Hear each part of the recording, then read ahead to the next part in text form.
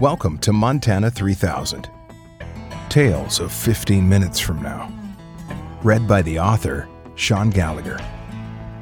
Subscribe to this podcast wherever you get your favorite podcasts, and see the website for updates on new episodes at montana3000.com. And now, your host, Sean Gallagher. Everyone dies of something. Everyone dies of something, so Max used to tell me, right up until the time when his heart and liver imploded in synchronicity. He'd say it by way of toast, lifting his see-through toward me with a wink as he blew cigarette smoke out his nose like a paunchy middle-aged dragon. I used to think the sentiment was a defense mechanism against his fear of the beyond, a stealing self-affirmation steeped in grim acknowledgement of his vices and their unavoidable consequence. Now I think maybe he just didn't give a damn and was smirking alongside the Reaper at that inside joke only the reckless understand. You can't run from it, so you might as well dance toward it. I want another drink. It's 9:45 a.m. Max was what's known in the business as a cleaner, an assassin brought in by ownership to get rid of that which cannot be gotten rid of.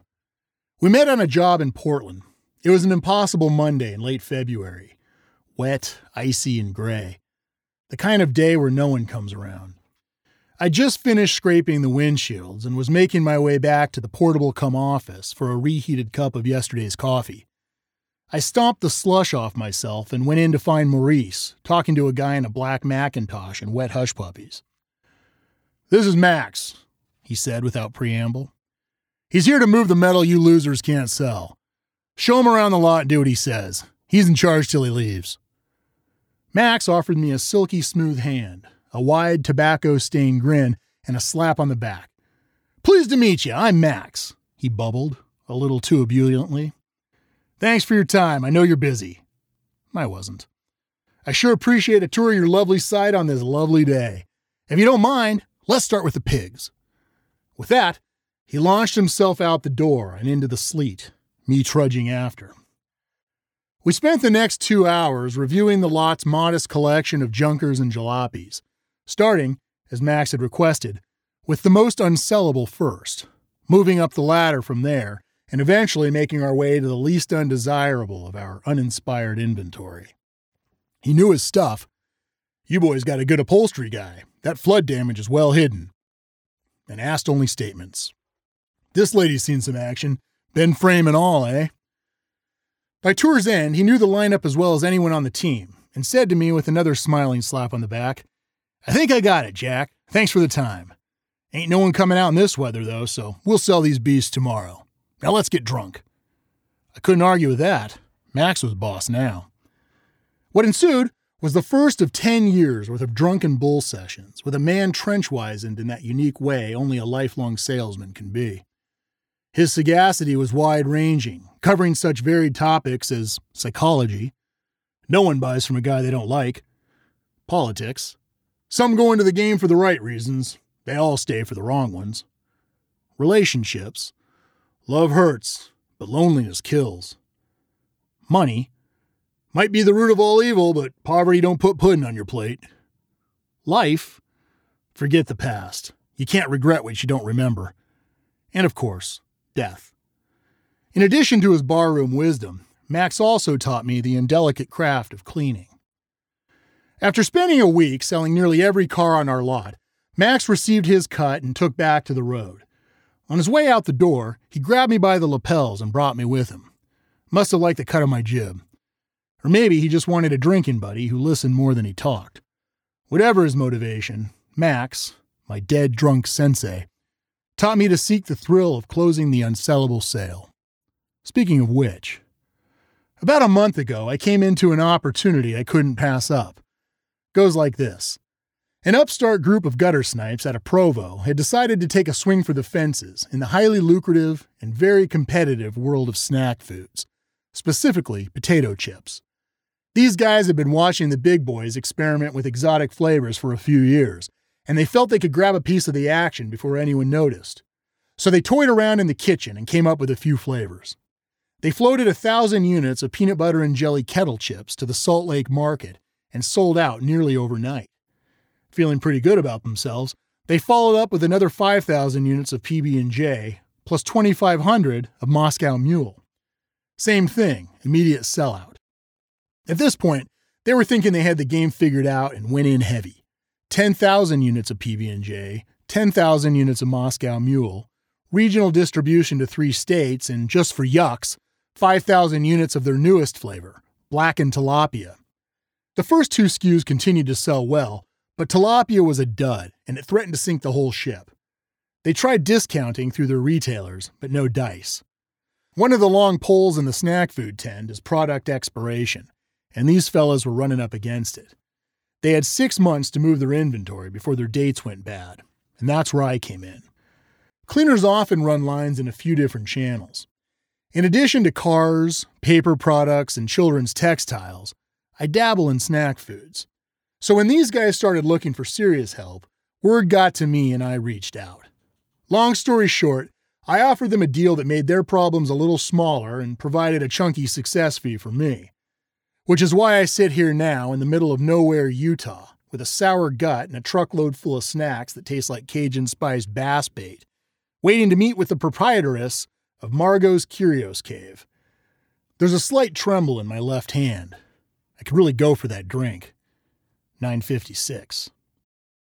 As I stand here in the empty store, the sales clerk wandered outside 20 minutes ago to find Margot. I'm spellbound by my bizarre surroundings. Self-styled as the world's worst gift shop, they don't give one much to argue with. And they aren't calling this a cave for kitsch. It's literally in a cave. Deep and dark, all damp and no sizzle. Light comes from fluorescent bars mounted against the slimy walls and powered, I assume, by an out-of-sight generator. The air mopes sluggishly about, with a nudge from an oscillating fan set on the floor against the cave's east wall. The shop's wares are displayed on a harlequin patchwork of busted-up steel shelving, jury-rigged cinder blocks and 2x8s, and mildewed wooden bookshelves. The smell is fecund, and I'm pretty sure I just saw a bat. There's a distinct vibe given off here of a serial killer's unfinished basement. And then there's the inventory.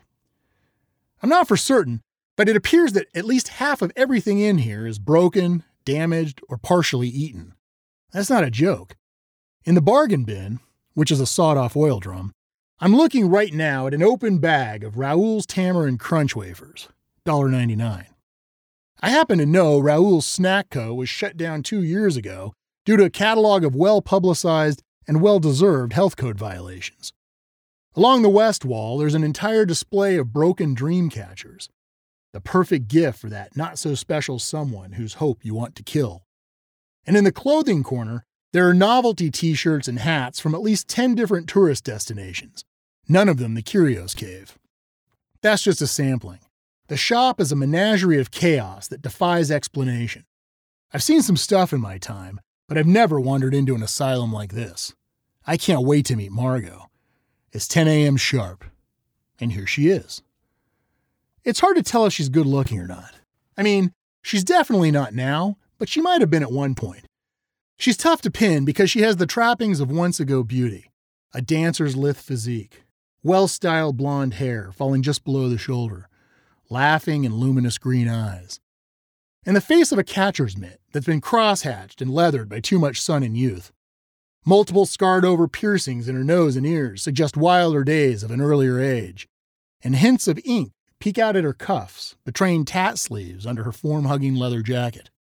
She wears tight jeans and roughed-up cowboy boots. No makeup. No jewelry.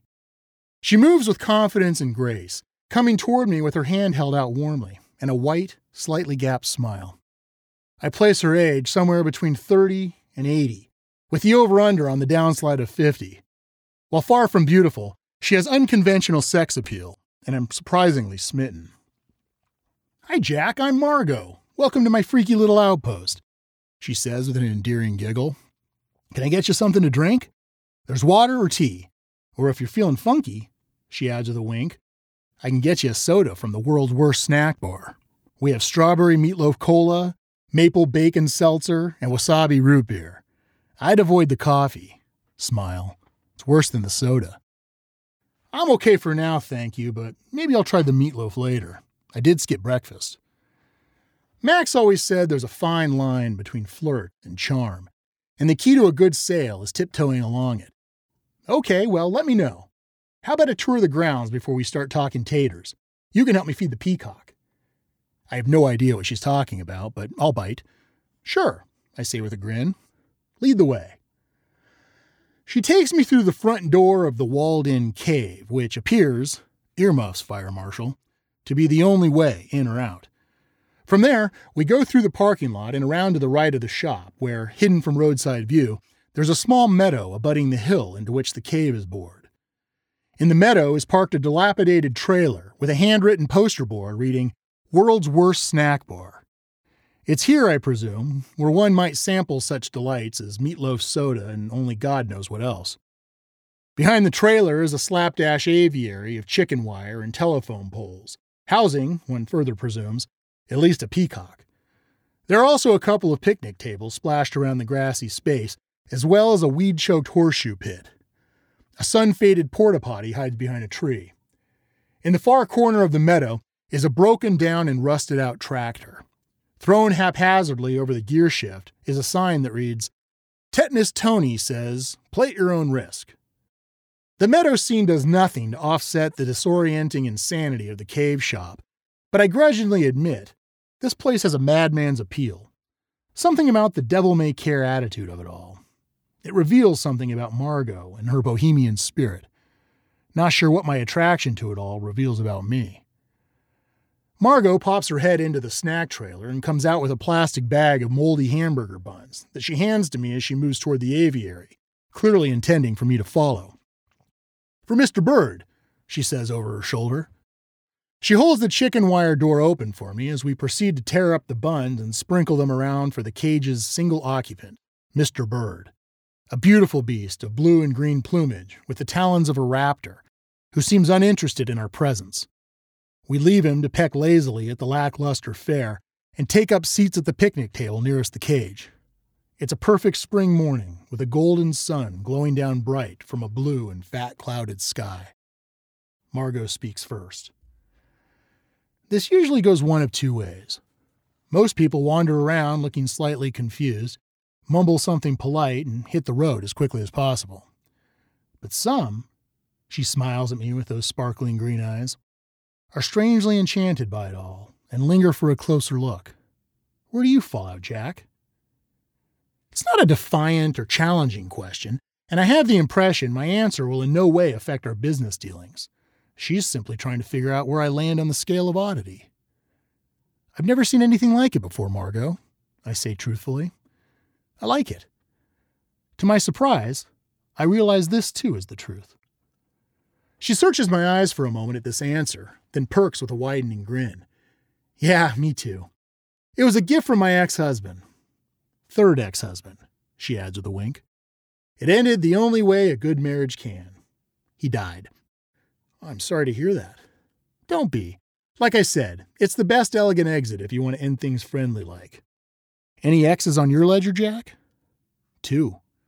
Any dead ones? Nope. Both alive and kicking, and scratching, and biting. Well, we can't all be so lucky, she giggles.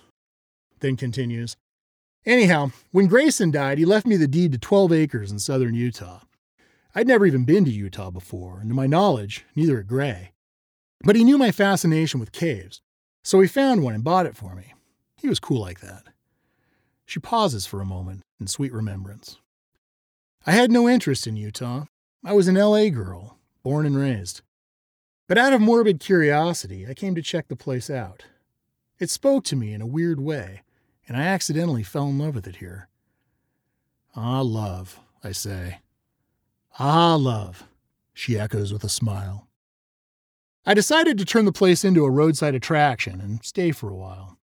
This byway actually gets a fair bit of traffic from people trying to avoid the interstate. I figured if I was going to do it, I might as well do it weird, so I went around to a bunch of thrift stores, bought the craziest stuff I could find, and the world's worst gift shop was born. That was 5 years ago now. About 2 years ago, I took on the same model and created the world's worst snack bar. Instead of thrift shops, I get my inventory from manufacturers looking to get rid of discontinued lines and flavors. I don't have to tell you, there's some gross stuff out there. That's Margot's Cave in a nutshell. What's your excuse for being here, Jack? Sharing a story is always part of the sale. It's how you break the ice and create connection. Max used to say, keep it broad and self-deprecating, lightly personal and never anything political or religious. Even if you get a read on the other's views, steer clear or you'll be dragged away from the ultimate goal, the close. Self-deprecating is good because it shows you don't take yourself too seriously. People like that. My left hand is really starting to shake now. I hide it in my lap. My story is not exactly Hollywood material. I was raised in Oregon, joined the Army after high school, spent 4 years in Germany, moved back to Portland after the service, and got a job selling kids' shoes at Castleman's department store. I hated the product, but liked sales, so I went in search of new peaks to conquer. I tried on used cars, then paper milling, then wholesale fabrics, before moving into the big leagues. Potato chips? She asked smilingly. Potato chips, I smile back. Managed to pick up a couple of ex-wives along the way. Lost the dog both times in the divorce. I also have a son who's grown and lives in Spokane. Then I came to Margot's Curios Cave. The end. I don't know, Jack. That sounds like a movie I'd watch. Your bar is low. Friendly smiles exchanged.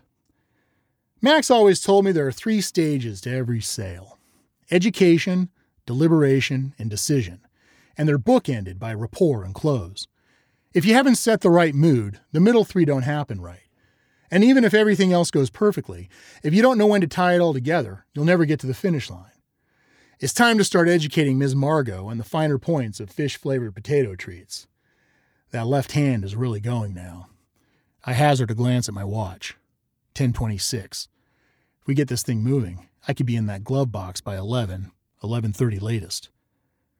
So, besides terrible soda, tell me more about the offerings at the world's worst snack bar, I entreat. Do you sell any chips? Jack, Margot says teasingly.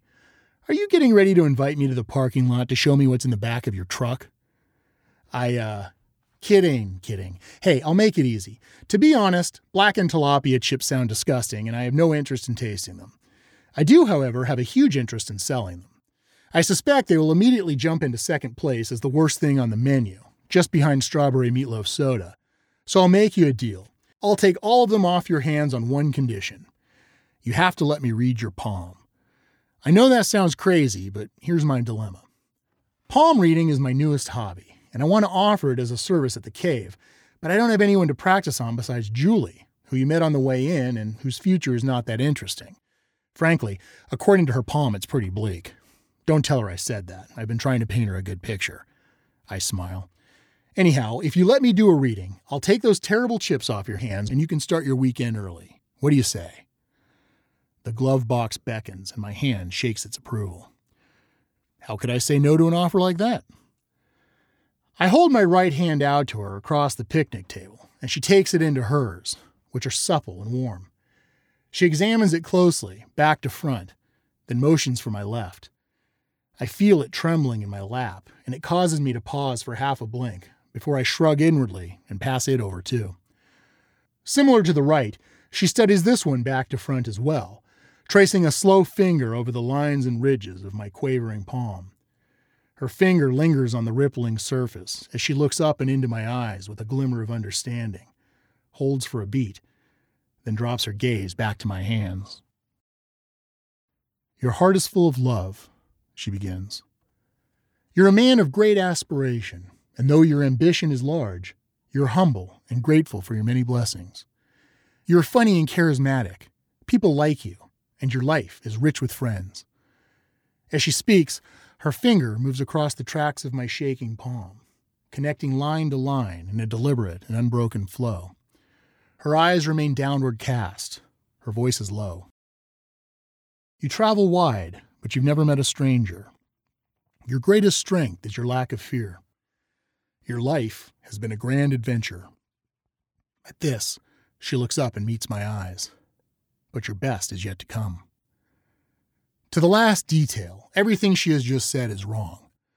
I hold her look. She holds my shaking hand. Amazing, I lie.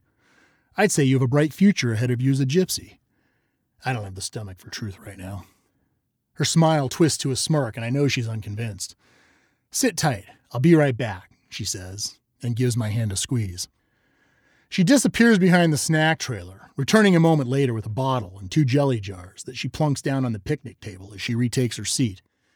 I must look surprised because her laugh is playful and self-conscious. I don't know what to say, so I say nothing. She sits silently for a moment, looking over my shoulder and across the meadow. Gotta love the universe, she says, halfway to herself. Always with a trick up her sleeve. Still not sure where this is going, I hold my silence. I'm not the sentimental type, but I did wake up this morning hoping for a distraction. Gray died 6 years ago today. I start to speak, but she stops me with a raised hand and meets my eye. No need for that. I was just oversharing. She regains her smile, green eyes mischievously ablaze. He lived hard, and no one was surprised when he went out early. But I do like to remember him each year with a drink, and you strike me as the type who wouldn't mind joining. I don't often turn down a drink, I admit, as I reach for the bottle and fill the jars strong, and never from a lady. Margot smiles at this and takes the jar I offer. To Gray, in the love of strange places, I say, lifting my drink to hers. She taps her glass to mine and smiles. To the art of the close, she adds with a wink. The end. This has been another episode of Montana 3000. Check out the website for more information and additional stories. Montana3000.com. If you like what you heard, please share it with your friends. Until next time, happy trails.